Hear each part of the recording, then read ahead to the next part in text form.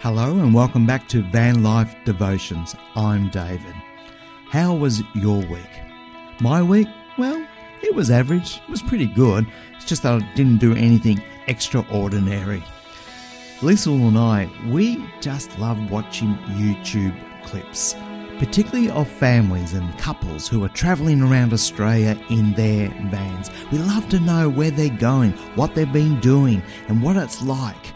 And so we watch these and where they have gone, where we really love, we add it to our bucket list for the time when we eventually get to travel our country in our van. We just love it. Now that our 2 adult daughters don't travel with us anymore, we have a little bit more money for our holidays. You might be like this as well.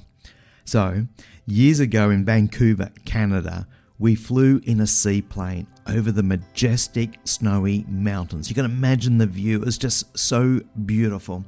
But we've also flown in helicopters over Carnarvon Gorge in outback Queensland, in Kings Canyon in Alice Springs, and also over Carnarvon in Western Australia. While they were only short flights, flying above each of these beautiful areas gave us another perspective compared with our ground view.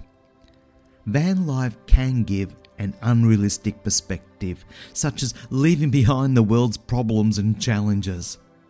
But van life can also give perspective by taking you out of certain situations, and when you have taken a breath, you look back and see your circumstance in a different light. In the Bible, the Apostle Paul talks about having perspective. In Romans chapters 9, 10 and 11, Paul, who was a Jew, spoke much about Israel, particularly about their unfaithfulness and stubborn hearts. But then he changes tack, writing this in Romans 11 verse 28. From your point of view, as you hear and embrace the good news of the message, it looks like the Jews are God's enemies. But look at it from the long-range perspective of God's overall purpose. They remain God's oldest friends. For the church at Rome, Paul helped them to see a bigger perspective, that God very much loves the Jews. In fact, we know from other biblical passages that God still has a special plan for them. Having perspective helps. When you change the way that you look at things, the things that you look at change. For example, you may be facing some big issues right now. Changing the way that you look at these issues may just help. Not all storms come to disrupt your life. Some come to clear your path. Maybe that's a prayer that you need to pray, asking God to help you see another perspective. Would you please pray with me?